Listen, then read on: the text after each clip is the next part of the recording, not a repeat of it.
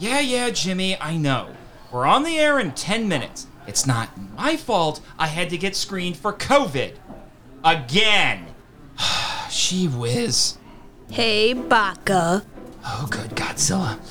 Hi, Jessica. I didn't know you were on Monster Island yet. That's because I just got back. Remember how I said I was applying for jobs? Well, I got one. Oh, joy. What is it? I'm a tour guide. Oh, that's good. And my route includes KIJU, so you'll get to see me every day. Last board. What was that? I was just wondering, how are you going to work a regular job? Because some people might know you're a superheroine and bug you about, I don't know, saving their cat from a tree or doing magic tricks. Okay, I love cats, but I'm not so easily distracted. Right. And magic tricks? Dang it, Baka, I'm a superheroine, not a stage magician. Ever heard of Zatanna? Don't get smart with me. Just saying. Magical girl. You could pull a Lepus bunny out of a giant hat. Anyway, Miss Perkins talked with me about keeping a low profile, and that's why I have this gorgeous purple wig. Wait, that's not your hair? No, Baka, I'm still beautifully blonde under this. You're welcome. As I was saying, Miss Perkins met me at my new apartment here on the island and gave me this to wear while I was working to hide my identity as Crystal Lady. She says this wig was one of her favorites. Wanna know a secret? I guess? See this cute moth-shaped barrette in my hair? It's actually my transformation device. You have one of those now? Of course.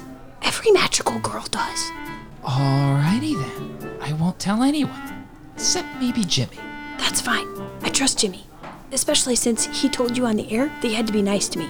I may be your clone, but I'm still family. Plus, I think both my bestie Bex and our sister Sarah would beat you up if you were mean to me. And Sarah's a black belt, so... I get it. Just... word of advice as your nerdy big brother. Don't go superheroing unless you have to. Deal? Shimasu! Okay, now you go get settled in because I have a show to do. Sure thing. Oni-chan, just make sure you stop by tonight to help me move some furniture. Sure.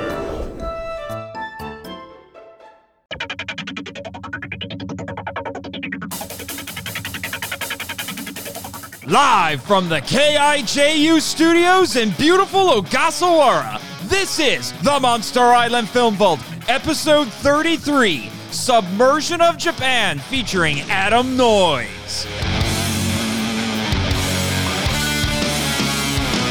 Hello, Kaiju lovers, and welcome to the Monster Island Film Vault, a podcast seeking entertainment and enlightenment through tokusatsu. I am your host, Nate Marchand, the film curator here on Monster Island.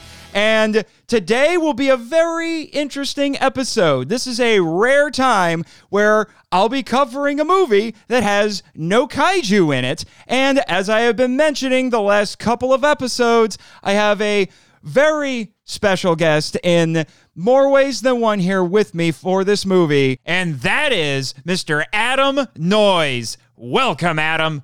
Yeah, I'm here from the board of directors. I'm here. I hear that they're implementing some stricter COVID procedures. So, yeah, I'm here to check up on this joint. So you're a health inspector on the side, I guess? Some people call me that. Oh, I see. Jimmy, why didn't you warn me about this? You didn't know either? A likely story. Okay, yeah, I've been hearing about this, and I'm glad you got yourself what seems to be a very viable new job, side hustle. I mean, I thought you were a YouTuber and filmmaker and all that fun stuff. Well, desperate times call for some desperate measures, sir. Now, if you don't mind, I got to start looking around to make sure that you're keeping up with these COVID rules. Yeah, but what about Submersion of Japan? I thought you were coming here to talk with me about that. Oh, well, lucky you said that. I just happen to have all these notes in my pocket containing a bunch of stuff on Submersion of Japan. So, yeah, we can talk about that. Okay, yeah, let's take a little bit of a break from that because obviously I don't want to displease my Orwellian overlords all that much, but we do have an episode to take care of. So, thank you once again, Adam, for joining us today. Yeah. You actually told me that you were particularly excited because you don't get to talk about this movie with a whole lot of people. No, I don't. and it's really unfortunate because I think this is a movie that deserves, if not a lot more praise, it definitely deserves a lot more attention than it gets. Oh, most definitely. I couldn't say that any better. For those who don't know, Submersion of Japan is a 1973 tokusatsu disaster movie. Even though this is a really long movie, the plot is actually pretty simple. It is discovered that there are tremors going on in the Japan Trench, if I remember correctly, and it is so severe that eventually, I think they said within about 10 months, it was probably a little bit of time before then, so about a year, the entirety of the Japanese islands is going to sink into the ocean. That's literally the movie. Yeah, there's a fairly large cast of characters. We follow the Japanese prime minister while he's trying to deal with the crisis, and it also affects him personally. And there's this intrepid, not quite as intrepid as Jimmy. Yeah, calm down. I know you love the submarines in this movie. Who's studying this whole thing, trying to figure out what's going on. And that's actually, his story is probably the one that's the most personal because he has a girlfriend that he just met. Yes, we will get to that. Yeah. So there's all that stuff going on with that. There's this old man named Watari who is trying to figure out himself what to do because he has a lot of clout in Japanese society and politics. There's some family drama and such going on with that. It's very involved, but the basic gist is they're all trying to deal with this crisis because we suddenly have this island nation with 110 million people, which they say that a lot. Numbers are big in this movie. Yes, yeah, as they should be. Yes. And I'm glad that they made a point. That's one of the things that I love about this movie is that they make a point of saying how many people are here. And this is how many people we can probably save. And this is how many people are probably going to die. This movie almost prides itself on being as accurate as possible with the details. Which is definitely in line with the source material, because this is actually a literary adaptation. It is. It apparently, it was written by Sakio Komatsu, who, I wrote this down in my note, he's basically a more philosophical Japanese Michael Crichton. He had a lot of Japanese themes. You know, he was very into Japanese identity. And again, we'll probably get to that later in a big way. But he liked writing these sci-fi or disaster novels. And he was a hot commodity there for a while because Toho was making a lot of, kind of like Hollywood with Michael Crichton. Toho was making his books and the movies a whole bunch. Some titles people might be familiar with is he also wrote the book that became the movie Virus, and then Sayonara Jupiter, just to name a couple. Yeah, he also wrote the book version of E-Spy, directed by Jun Fukuda, which was apparently one of Toho's first. See, Toho was trying to adapt some of his movies beforehand, and that was one of them. And all of a sudden, they decided to take a risk with Submersion of Japan, specifically Toho Eizo, which I can get into a little bit later if we need to. But Toho Eizo said, we're going to make Submersion of Japan. And because that was such a gargantuan hit, suddenly it was kind of like Jurassic Park with Michael Crichton. Everyone wanted to start making Michael Crichton books into movies. It was that way over in Japan in the 70s and 80s. Suddenly, because Submersion of Japan was such a gargantuan hit, everyone, specifically Toho, wanted to say, let's make some more Komatsu movies. And that's why E-Spy got made, was because of the massive success of Submersion of Japan. I have not read the book. I have. It was a couple years ago, but I have read the novel. Well, I should correct that. I have read the translated novel. Because and that's exactly what I'm... Yeah, that's a big thing, because the original Japanese publication of the novel was published in 2 volumes that came out to about 800 pages. If you go on Amazon right now in America and you buy it, you're going to get an edition that's more like 300 pages. Really? Is it like an abridged version? Yeah, they take out most of the, because the book is full of diagrams and all kinds of stuff to illustrate what he's talking about, and most of those get taken out in the translated. That's fine. Ah, man. Now I don't want to get it. Now I'm worried about virus too, because I literally have them in my Amazon cart. Oh, yeah. Well, you'll have something interesting to look forward to when you get back to the States. But the novel was a giant hit. It sold its first 1 million copies in just 2.5 months when it was published in March of 1973. Because if I remember correctly, Komatsu had been working on this book for years, and Toho was interested in turning it into a movie before I think it even got published, which is why there was such a quick turnaround, because the book was published in March and the movie came out in December of that year. Yeah, it took Komatsu 9 years to write. He started writing it in 1964. Mm-hmm. And he did a lot of research. And apparently everybody that worked on this movie did a lot of research, because Terayushi Nakano boasted that he read about 70 books about earthquakes to prepare for the movie, and he became an expert. And in typical Terayushi Nakano fashion, I think he was over-exaggerating a little bit. Probably.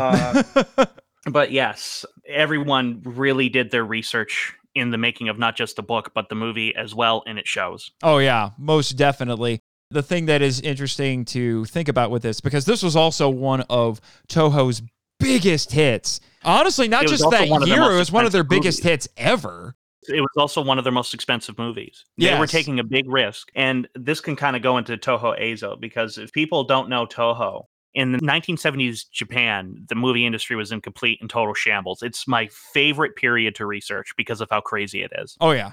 So essentially what happened, and I'm getting this from Stuart Galbraith, and I'm getting this from the Godzilla vs. Megalon audio commentary. He talked about this in great detail. So again, this was a huge undertaking for Toho for 1970s, and Toho Eizo basically carried a brunt of the costs on this movie. And Toho Eizo was a subsidiary of Toho, created in 1972 to basically helm all of Toho's special effects films. The first time you see it is in Godzilla vs. Gigan. It's that blue logo that pops up after the Toho logo. Mm-hmm. And according to Stuart Galbraith, this was mainly made to offset the rising costs of unions. Whether or not that's true or not is up for debate, but that's certainly what the Toho brass gave as their answer. And basically, this meant that if the movie was a big hit, great. If it wasn't, Toho Eizo took all the blame. Mm-hmm. So, yes, that's what this movie was made. And of course, Submersion of Japan was not just a big hit, it was a gargantuan hit. And I would argue is why Godzilla vs. Mechagodzilla got the upped budget. Yeah, because just to put this into perspective for everybody, the Godzilla movie that came out this year was Godzilla vs. Megalon. I think we can very easily see where the money and the effort went. Yes. I mean, definitely see that. I mean, I'm friends with Jet Jaguar here on the island. So is Jimmy. We love Jet Jaguar, but again, priorities. Well, this was kind of a blessing and a curse for Godzilla in a way, because what this movie showed is that Godzilla wasn't their moneymaker anymore. Nope.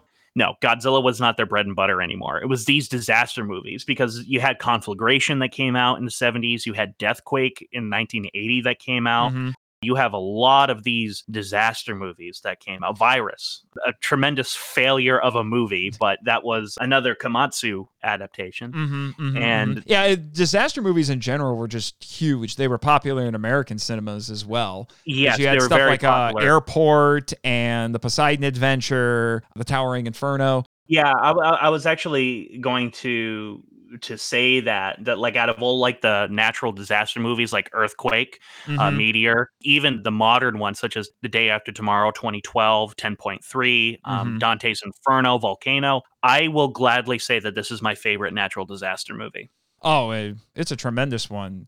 I think this is a tremendous movie, and I mean that in every meaning of that statement.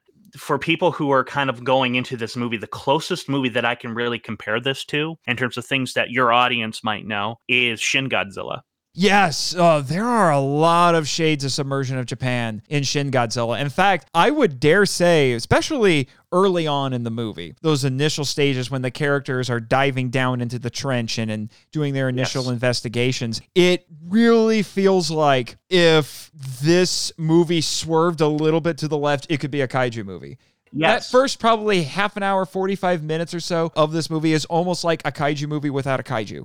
Yes, it totally does. And to me, that is why I hold this movie above others, is that it really doesn't get bogged down in the melodrama of the people as much as it gets bogged down in the melodrama of the situation.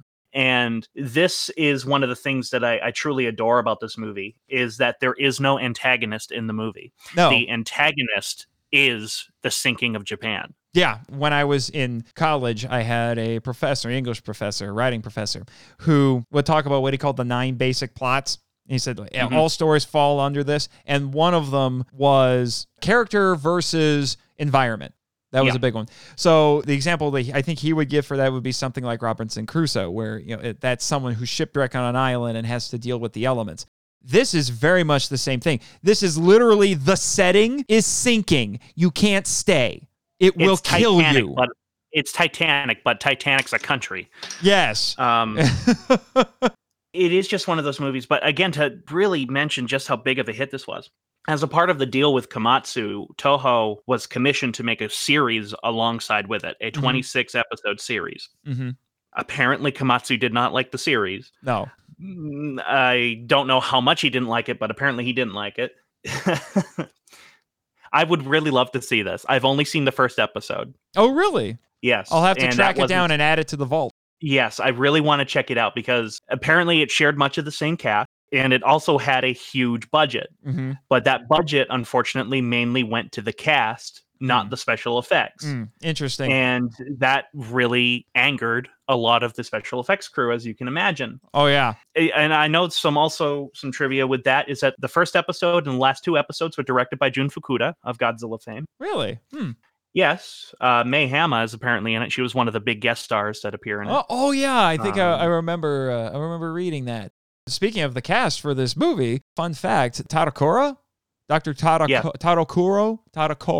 I need to work on my Japanese a little bit. So, yeah. Keiji Kobayashi, is that his name or something similar to that? I believe so. If we're both wrong, Jimmy will correct us in his blog. Right. But his follow-up blog. But he also played the Prime Minister in Return of Godzilla. Yeah, it's Keiju Kobayashi. There you go. I always also think that he is Kobayashi in Godzilla Raids Again, and I'm constantly proved wrong every time I think that. But yeah, that's totally fine. But I read an essay by a guy named Thomas Schnellbacher. You can't get more German sounding than that, I have to say. It's called Has the Empire Sunk Yet? And I also used this essay for research when I worked on my Atragon episode. But he had a couple of lines in there that I thought really described. He was speaking more about the novel, but it certainly is descriptive of the movie as well. He wrote, quote, "He permits his characters, he being Komatsu, to bid a fond farewell to the country they love and to take their culture with them. Komatsu's geodynamics also differ from Abe's." He's talking about some other authors here. "This time only Japan goes under. Moreover, it does so in the space of only 2 years, the result of an acceleration of convection movements in the mantle of the Earth, ending with the island sliding into the fold of the Japan Trench at the bottom of the Pacific." Which that kind of goes into one of my minor gripes with the movie. It's almost very Japanese in its presentation that it focuses solely on Japan. And part of me is like, no, you realize that if suddenly Japan sank, Korea would be screwed. Basically, the entire east coast of northern Asia would be screwed. Yeah. And the west coast of the United States would be screwed. Well, then you'll be happy to know, because I know you haven't watched the terribly edited U.S. version that was made by Roger Corman and New World Pictures, which all of the Godzilla fans listening to this, you should have a reason to not like that studio because they botched up Godzilla in 1985. But 2 years later, they took a 2 hour and 20-minute movie and cut it down to about 80 minutes. So it's hyper truncated, but they do add a few new scenes. They added their new star, Lorne Green, who's in the movie for probably about 5 minutes, but they build him as the real star. And in several of his scenes, he mentions that this is not just a concern for Japan, but for the rest of the world and the United States, because what we're seeing here could happen elsewhere. So I guess it's got it fixed one little gripe for you. Yeah, it couldn't just happen everywhere. It would be happening everywhere when Japan is sinking. No, that was like one of my little gripes about the science of that. Like at the ending where you see Japan is gone, which is a great shot. It's a haunting shot. Most definitely. But it shows like Korea is completely normal. That entire coast is normal. I'm like, that's probably, No. It's probably underwater. Yeah. But the other thing that Schnellbacher brought up in his essay was that, and I won't go into all the details because we do have a time frame that we need to keep here, but he said that the events of the novel, and again, I would extend those to the film adaptation, because I will have to say, this is actually, as a film adaptation, having read the English language translation of the novel, it's actually pretty effective as an adaptation. He said that that's what I've heard. Yeah, the events can be broken down into 3 different levels. One is the physical, so it's the actual geological processes that are going on, so the physical sinking of Japan. Social, so it's the reaction of the Japanese political and other institutions to this crisis.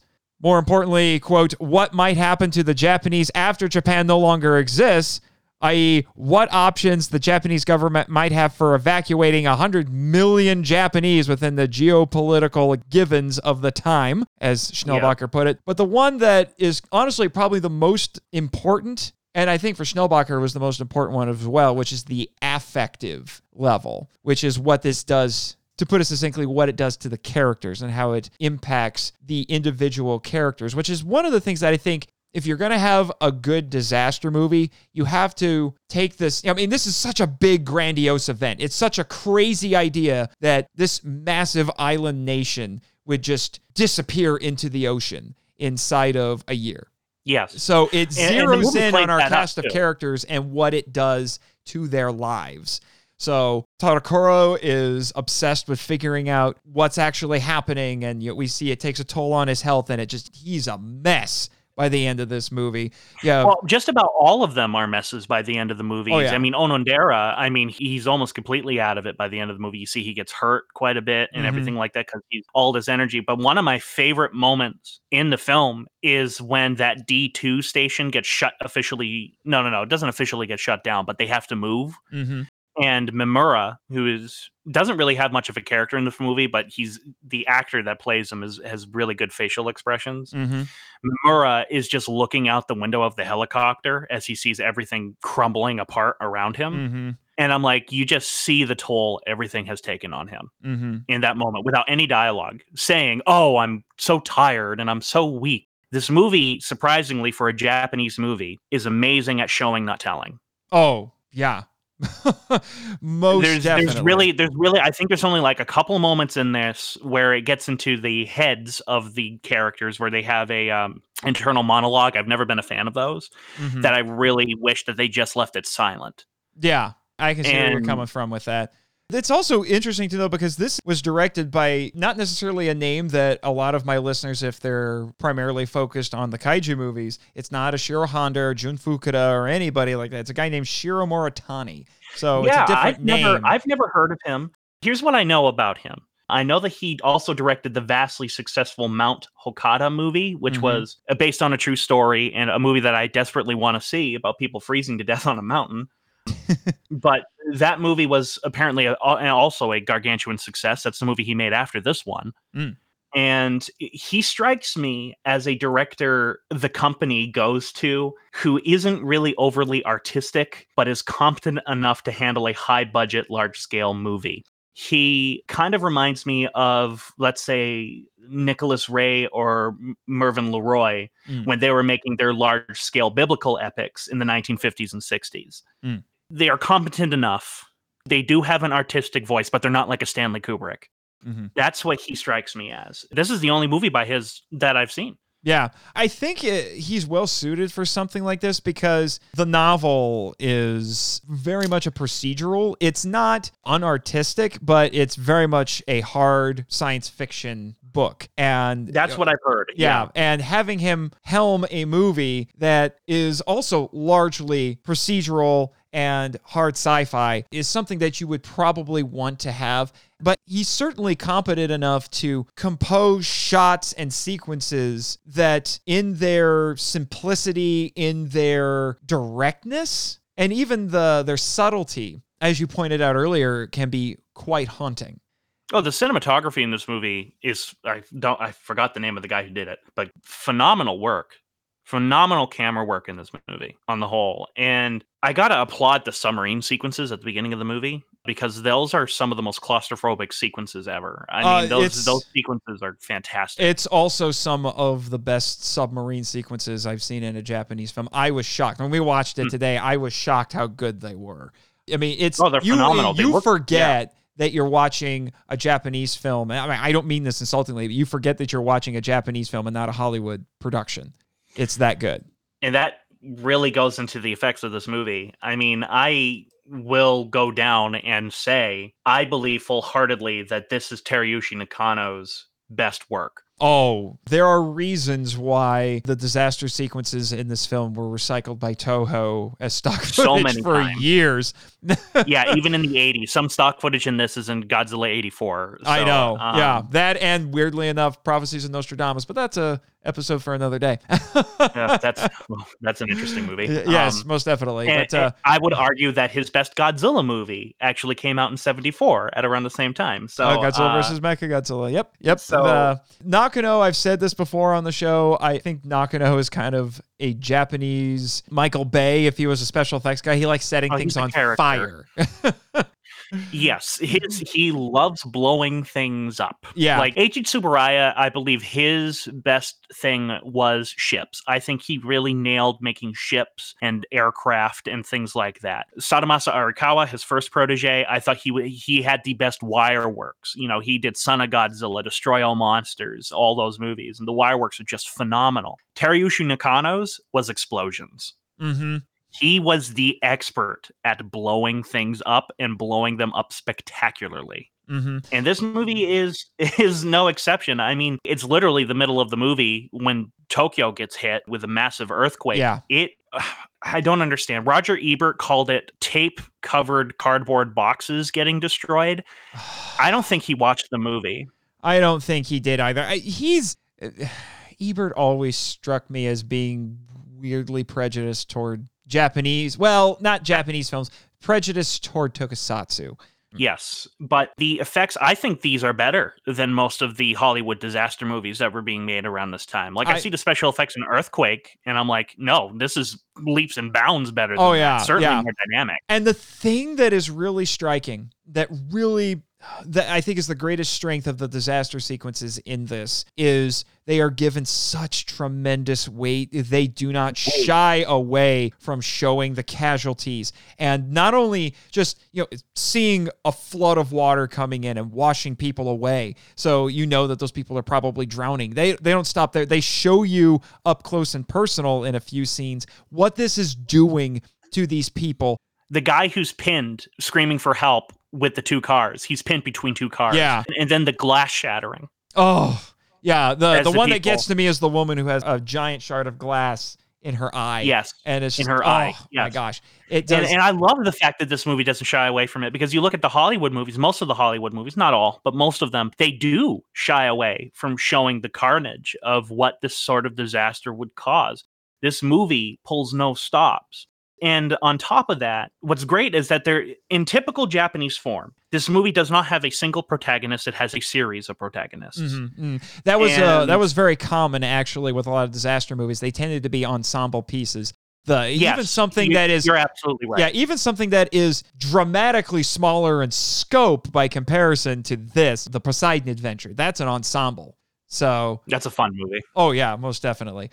Yeah, that's actually one of the rare times I will say the movie's better than the novel, because I've read the novel, and the novel is... So I've heard. Yeah, but anyway. But like during the disaster sequence where you see those people that get burned alive at the very end. Oh, my gosh.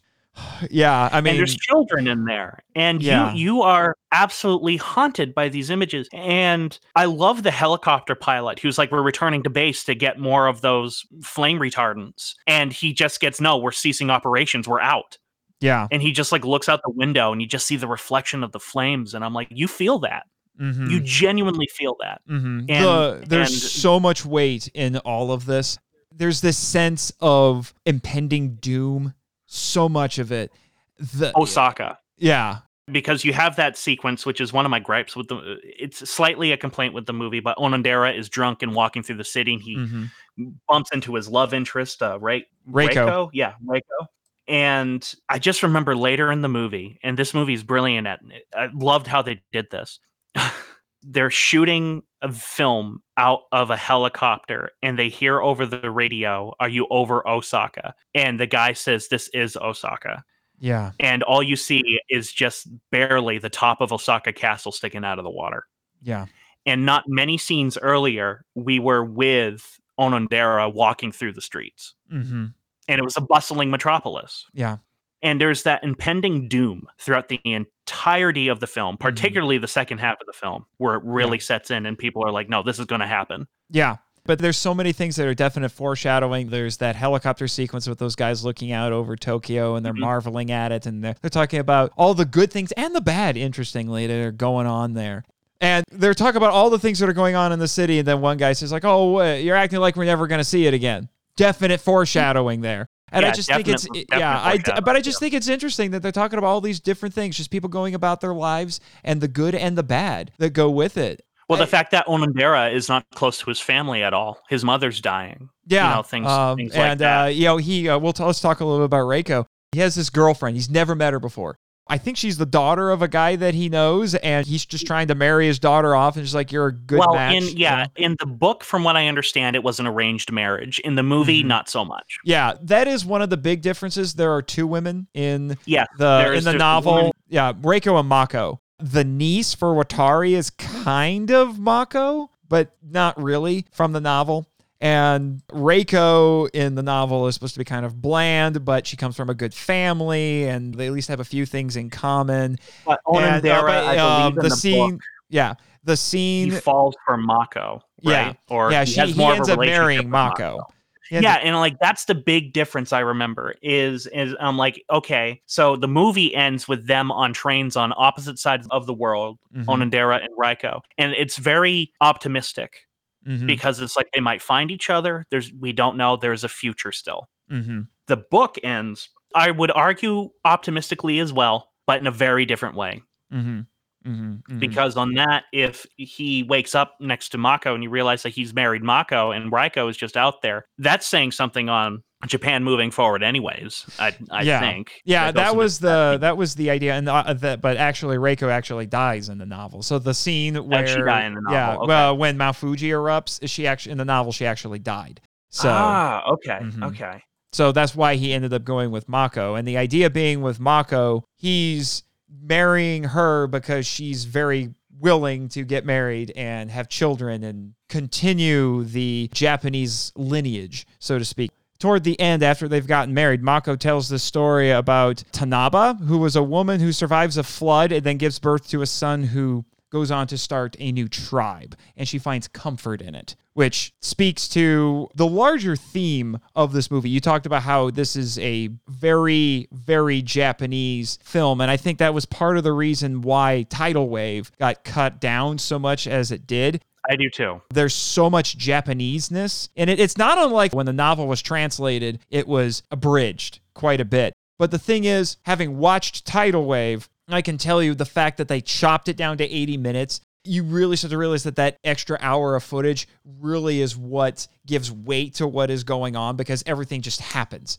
And, it just keeps going and going and going, and it just, nothing really has any weight. I should say this to the listeners that if you haven't seen this, I greatly benefited with this movie because I know Japanese history. I've been researching it forever and their culture. Knowing that helped my enjoyment of the movie. I'm not going to lie. A guy going into this who's just Joe Schmo on the street and who's just kind of maybe getting into foreign movies, might have a harder time with this movie just because of how Japanese a lot of it is. The little details are very Japanese. And I remember, again, Shin Godzilla had this as well, where a lot of people weren't getting a lot of these little details. And I was lucky that I was, and that really did help my enjoyment of the movie. So I do have to say, people who want to see this movie who haven't, be prepared. You might want to do some research. Yeah, what you're talking about is actually one of the mission statements of my podcast, is helping to bridge that gap for modern foreign audiences, particularly with Japanese films. And this is as good a time as any to actually talk about that a little bit, because there's one very large theme in this, which is that the movie is exploring Japanese national identity, the Japanese national spirit, if you will. The novel does the same thing. In fact, Komatsu wrote in the preface to the 1995 edition of this novel, he wrote, quote, "I wanted us to think a little bit about the significance of our country," that being Japan, "whether things went as they should with pre-war and with post-war Japan." Well, I have a quote similar to that from a 2000 edition of GFan, which I think goes directly into Submersion of Japan, and it goes into the themes of it specifically. He says, until the 15th of August 1945, when the Showa Emperor officially declared the end of the war to the Japanese nation, all the Japanese, especially a teenager like me, believed in government slogans such as honorable death for all, honorable Japanese nation, or decisive battle is when Americans land on mainland Japan. We all made our minds for the coming death. However, once the war was over, Japan got over the consequence of death so easily. And by the 1960s, people were happy about the post-war economical growth of the country. When I saw the circumstances, I wanted to reconsider the meaning of what Japan is and what the Japanese are. That is why I wrote Japan Sings. Oh, wow. That's good. That's and really I good. think that encapsulates the book. Oh, yeah. In a paragraph. Oh, yeah. Theme-wise, that encapsulates the book.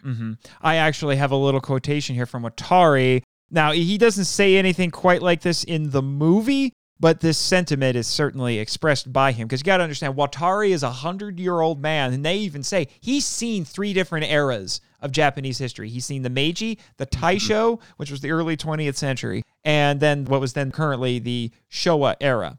Showa. Yeah, it was still Showa. Yeah. Yep.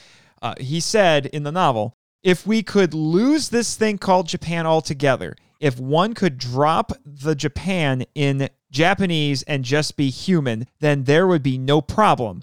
But that doesn't work. Our culture and language are historical karma. If everything else disappeared completely along with the land of Japan, our nation, our race, our culture and history, then that would be fine. But the Japanese are still a vital young race. They're full of energy, and they still haven't fulfilled their karma to live. I kind of remember that in the movie. Yeah, that was Tadakura talked about that, about how he was comparing Japan to being like a child, where they could go out into the world and they could do things, but then they would get hurt, and they always had the homeland to come back to like it was their mother, and to put a Band-Aid on their scraped knee, and then they would go back out again. But now they won't have that. Well, yeah, that mentality is very true, by the way, in 1970s Japan, because if you look at World War II changed everything, ladies and gentlemen. But if you look at post-World War II Japan versus pre-World War II Japan, completely different countries. Totally different countries. And in many ways, he's right.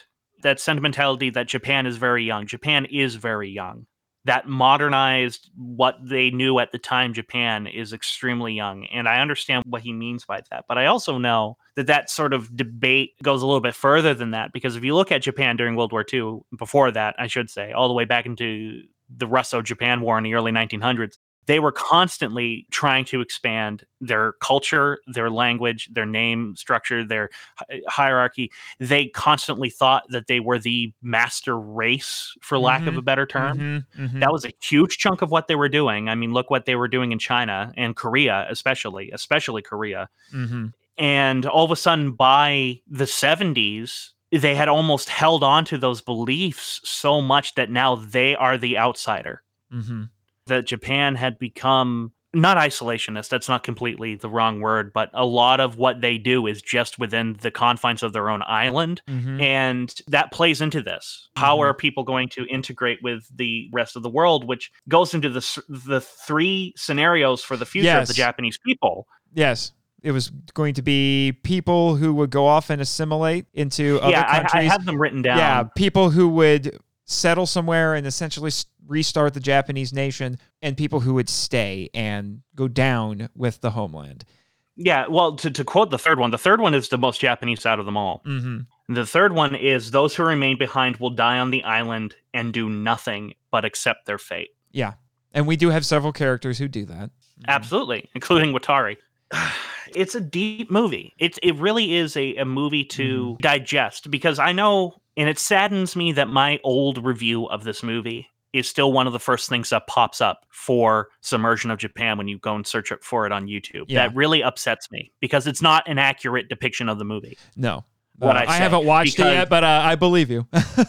When I did the review, I did like it, but I had a lot more issues with it than I do now. Now that I've gotten older and I've matured and I've done more of the research and I've read more of the history, this movie is so much more than just a regular disaster movie. In fact, I would even go as far as saying if the original Godzilla was a disaster movie, like a natural disaster movie, this would be it. It's very similar in that sort of presentation, that there's themes to everything. Everything sort of happens for a reason in the movie to press a theme. Komatsu was really obsessed with this, and he died not long after the 2011 tsunami. Mm-hmm.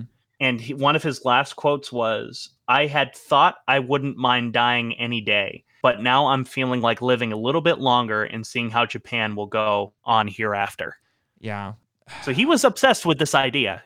This idea, I don't know what it was, if it was negative or positive in his light, like experimenting with this idea, but it's a theme in all of his stuff. Mm-hmm. And specifically, what he's addressing in this story is national identity tied to the land?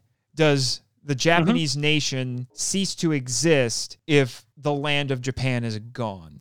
There's a lot of that in this movie, because there's a lot of that, particularly Watari's little mansion there that he has. It's gorgeous. Even when Japan is, crap's hitting the fan, to be PG.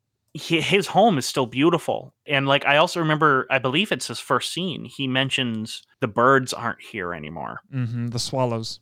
Yes. And it doesn't feel like home anymore, and things like that. So yeah, it's full of stuff like that. Yeah. And stuff like that I just love. Yeah. To know. And you'll be interested to know, and this, I'm surprised this didn't get brought up in the movie, but Japan is mythologized to a certain extent in the novel. The prologue to the novel is actually called "The Death of the Dragon," and it compares Japan to a dragon, but now the dragon is dying. It's this twisted body with a thrashing tail, and so Japan is being presented as this suffering yet destructive beast that is worthy of pity and pathos. It's such an interesting, multi-layered metaphor if you really want to stop and think about it. And I personally love this more than allegory. I personally, whenever somebody does an allegorical film, I will take themes like this over an allegory any day. Oh, yeah. And I did an entire podcast about this. And I adore how this movie doesn't answer any of them. It asks a crap ton of questions. What's going to happen? And it kind of foreshadows that this is probably what's going to happen, but it never outright says, this is the answer. This is what's going to happen. And I think if you had a Hollywood movie, you would get an answer. Oh, yeah, most definitely. We're a little bit crunched for time, but I will say, I just want to bring this up briefly because this does tie in to the movie itself, the book, and all the themes that we're talking about, which is the Kanto earthquake from 1923. They even reference it in the film, and they're comparing everything that's going on. In fact, one of the first places to get hit by all the disasters and those spectacular special effects tokusatsu sequences is Kanto. And that was a massive earthquake that happened, like I said, in 1923. And it was honestly the biggest disaster to hit Japan in, really its entire history up to that point. And I think it still is one of the biggest ones. Are you familiar with that at all? Being the history buff? Surprisingly, no. I'm not really. All I know is what happened after it. Some of the reasons, it led to the failed coup d'etat. Yes. That failed, that uprising that affected Ishiro Honda's career. It led to a lot of things. I'm kind of obsessed with things leading into other things. And it's partially why a lot of Koreans hate Japan, because they were blamed. Japan went on an absolute massive Korean slaughter because a part of them thought that they were at fault for a lot of the stuff that was happening, and so on and so forth. There were people in power who took advantage of the situation. Yes. And it really helped to solidify, honestly, for lack of a better term, the fascist government that was in charge of the country by World War II. I can't really call the Imperial Japan in World War II, or towards World War II, them fascist, but it's certainly militaristic. Yeah, most definitely. Yeah, certainly militaristic. And this led to that.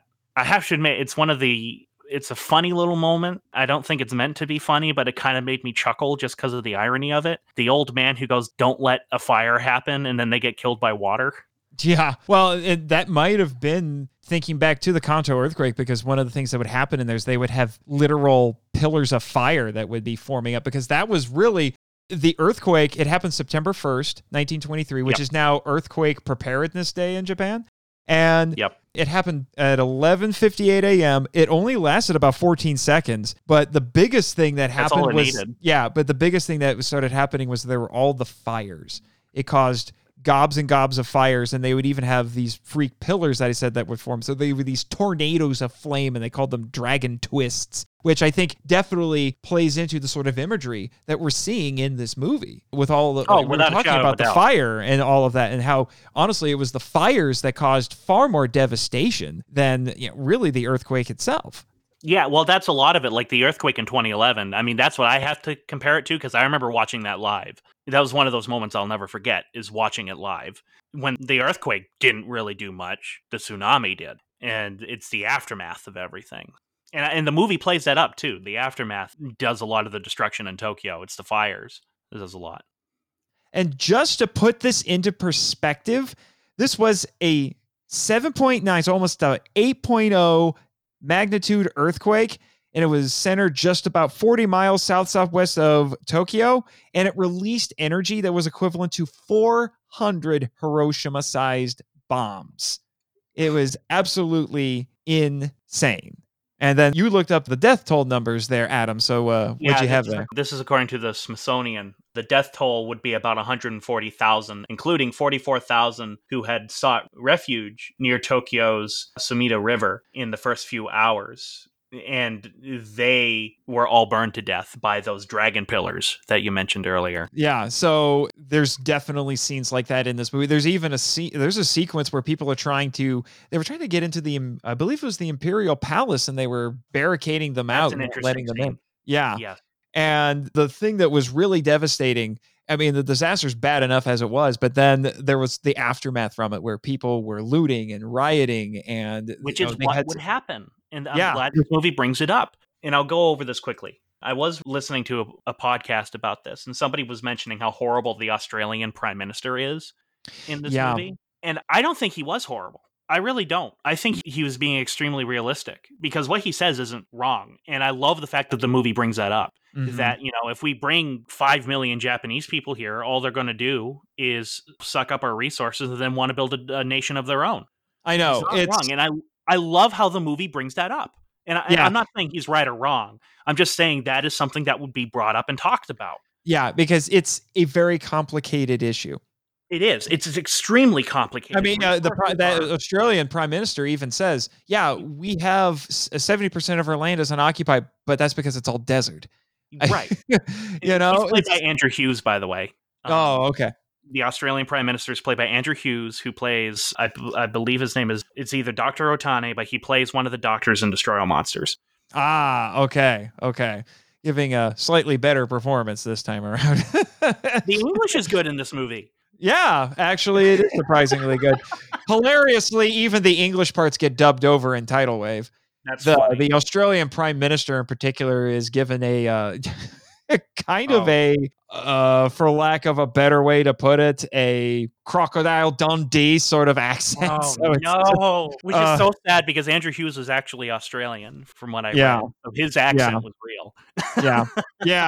Yeah. But no, it was ridiculous. And there was over 100,000 refugees that were going, in certain places. It is absolutely insane. There's a lot that I could dedicate a whole podcast just to talking about the Kanto earthquake. It's long and involved, and there's so much stuff. This is why I include a list of sources in the show notes for every episode. Yeah.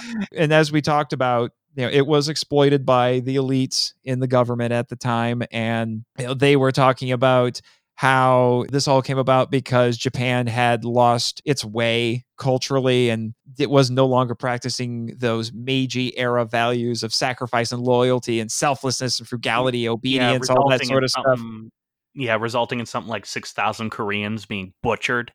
Yeah, because not unlike what Hitler did with the Jews in World War II, they were blamed by a lot of people for what was going on, even though it made no sense. And there was a cultural critic and philosopher named Fukasaku Yasubuni who said, and this was something I saw in a couple of different sources, he said, God cracked down a great hammer. Yeah, I'm reading that right now. Yeah, on the God Japanese people. Down a great hammer. That's one hell of a quote. Oh, yeah. Most definitely. I've got to use that in something. Holy crap. Yeah. So like I said, it's a whole to-do. And I think there is definitely a spirit of that. It's in the novel and it's definitely in this movie. I think you see it especially with the Prime Minister. Prime Minister Yamamoto, that's a very interesting choice of name right there. Yes. And at first, I thought they called him Yamamoto, specifically calling back They to do in Tidal Wave. Yeah, to Admiral Yamamoto. But apparently that's not true at all. I guess apparently the prime minister after this earthquake, the Kanto earthquake, was named Yamamoto. Very interesting. But I think he's wrestling with a lot of that. They don't really bring religion into this, but no. I do think it's at least implicit that there's this huge burden placed upon him as the leader of Japan to figure out what needs to be done. And they even make it personal because his wife dies. Yeah. So I only caught that. I only caught that on this viewing. Oh, wow. But I couldn't believe it. I was like, wow, why didn't I see that before? And that to me, that just added so much more weight to his performance. Oh, most definitely. Tamba, the actor, does a great job. He's great in everything. What can I say? Oh, yeah. Listeners, like I've said, Adam and I could go on forever about this movie. It is so incredibly good. If you can track it down, I highly recommend you do it. Especially if you can get it on Blu-ray, because it's gorgeous on Blu-ray. The Blu-ray is gorgeous. Yeah, which is more than I can say for the copy of Tidal Wave that I found. If people complained about Godzilla 2014 on Blu-ray being too dark, try watching Tidal Wave. I can barely tell what's going on. And most of the footage I had already seen in Blu-ray resolution before. That was the only reason I knew what was going on half the time, especially during all the night or dark sequences. You could barely see what's going on. It was terrible. It's like somebody ripped it from a VHS that had been collecting dust for about 40 years. Did the American cut keep that shot of Onondera trying to find Raiko and you see the setting sun in the distance in the smoke? Yes. I love that shot. It's probably my favorite shot in the movie. Yeah, it's an incredible shot. Absolutely incredible shot. Which, talking about the ending of this movie, is I think is as good a place as any to finish out our conversation. Thank you once again for stopping by, Adam. You need to remember, you're Adam Noyes. Adam Noyes. Yeah, Noyes is how everyone pronounces it. That's perfectly fine. I don't get offended by stuff like that. But it is pronounced Noyes. Yeah, I mucked that up in all those episodes. See, this is why it's interesting for me. I should have brought this up a little bit sooner. This is a first for me on this show. I have now brought on somebody who has been cited as a source in my research on this podcast because I've used several of your videos. I am honored. All I can say is I love your panel where you did the Shinichi Sekizawa and Takashi Kimura thing from. Oh, thank you very much. I got to give a shout out to Danny DeManna for helping to put that together. Very glad that those two writers are starting to get some academic attention finally. They should. They most definitely should. Yeah. Mm-hmm. But what do you got there, Jimmy? Oh, great. Just what I need. More press releases from Miss Perkins from the board. All right, what do we got this time? To all our wonderful employees and volunteers who live and thrive here on our beautiful Monster Island. In an effort to continue to slow the spread of COVID-19, we promise that in 2021, we will take serious steps to enact policies and procedures that will ensure the safety of all who visit and live on the island. With that sentiment in mind, we are pleased to announce that due to a very generous donation by someone who wishes to remain anonymous, we will be installing brand new Decon 19 stations at all major entrances to attractions and facilities here on the island. We are starting with 20 units, and by the time of March, we expect to have more than 100 Decon 19 stations positioned at various access points. You should have, in your daily briefing, a detailed list of procedures that must be followed every time you enter or leave your offices. The first 5 units will be installed on Thursday, January 21st, and by the end of the week, we should have all 20 units in position. If your building is on the list to receive a Decon 19 unit, please be patient and allow for at least an extra 15 minutes for decontamination before entering or exiting the building. From all of us here at the MIBOB, we would like to extend our heartfelt thanks to everyone helping to ensure the safety of others during these unprecedented times. As always, thank you for helping us all see a better way forward. Signed, the Monster Island Board of Directors. Well, I guess things seem to be relatively in order here. Oh, yippee skippy, just what we need. But come on, we have, 2 working vaccines for this thing now, and we're going to get even more stringent about this? Great. This is going to go over well, and by that I mean not well. Okay, we'll just deal with it. It'll give you something to do while you're here. Yes, I think my work here has just begun. Yippee skippy. All right, now it's time to move on to a very important segment on this show, the Patreon shoutouts.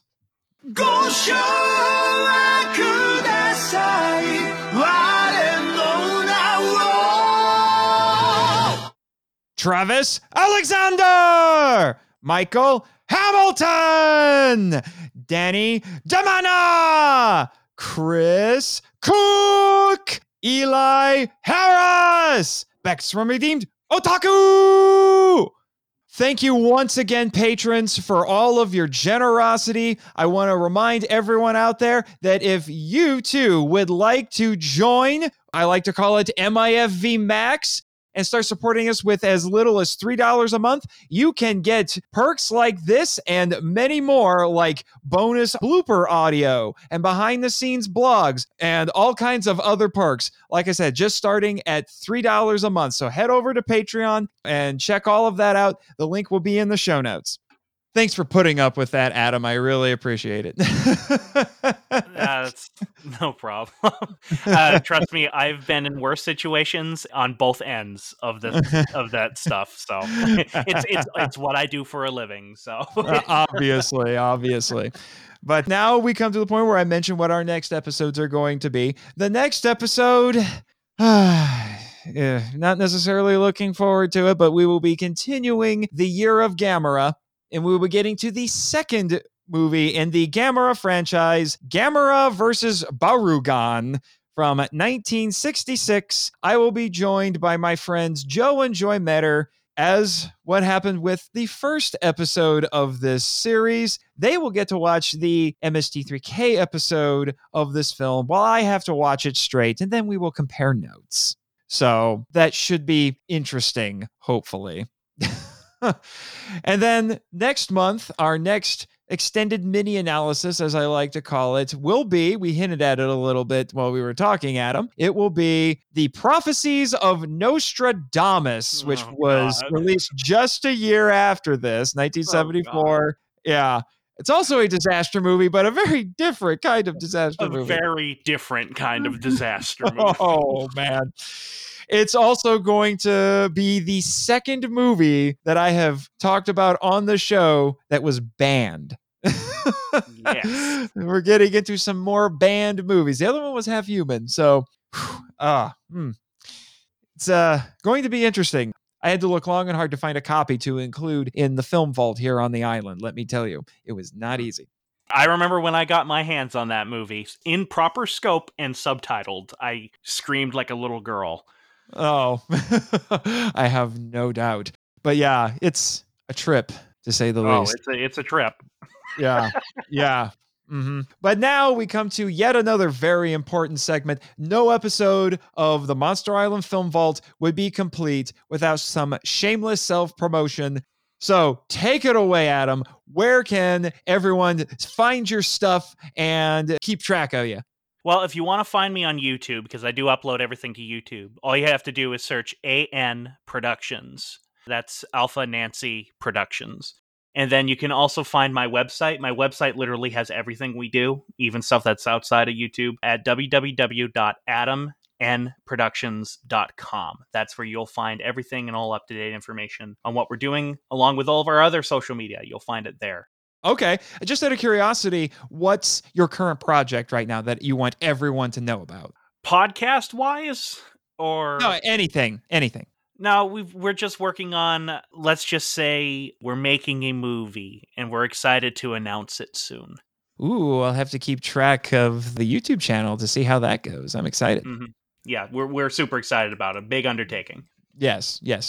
And I just want to take this moment really quick. You'll hear a lot of this in the credits, but I do want to mention we would love to hear from any of you listeners. Tell us what you think of Submersion of Japan or any other movie that we've covered here on the Film Vault. I know more people are starting to discover the podcast, and they're probably going back through the back catalog and listening to old episodes. I don't care how old the episodes are. Tell us what you think of them, and your feedback could be read on a future episode of the show. If you would like to do that, you can email us at feedback@monsterislandfilmvault.com, or feel free to message us on our various social medias. Sure, Jimmy. And while you're at it, follow my intrepid producer on Twitter at NASA Jimmy. See, there you go. Fulfilled those contractual obligations. I hope you're happy. Okay, fine. You had to say something because you've been quiet for most of this episode. I get it. Anyway, we're moving on because Adam has some work that he needs to do. Yes, this place needs to be updated to deal with these new COVID guidelines.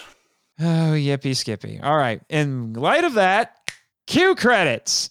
Thank you for listening to the Monster Island Film Vault, a podcast produced and hosted by Nate Marchand. If you enjoy the show and want to join the discussion, we'd love to hear from you. So email us at feedback@monsterislandfilmvault.com. Your message could be read on a future episode of the show. Our website is monsterislandfilmvault.com. Follow us on Facebook and Instagram at Monster Island Film Vault, and on Twitter, where our handle is at TheMonsterIsla1. You can also follow Jimmy from NASA on Twitter at NASAJimmy, and the Monster Island Board of Directors at Monster Isla BOD. I have fulfilled my contractual obligations! And be sure to subscribe to us on YouTube, Spotify, and Twitch. The podcast logo was created by Tyler Souls from TylerDrawsComics.com. Our theme song is Wanderer on the Offensive live edit by B33J, Sarax, Juan Madrano, and Nonsensical Lexus, which is a remix of Counterattack, Battle with the Colossus, and The Open Way, Battle with the Colossus by Kowatani from the video game Shadow of the Colossus. All film and audio clips belong to the respective copyright holders, and no infringement is intended or implied. Please rate and review us on Apple Podcasts and/or Podchaser to spread the word about the show. You can also support us by joining MIFV Max on Patreon. The Monster Island Film Vault is a Moonlighting Ninjas Media production. Sayonara!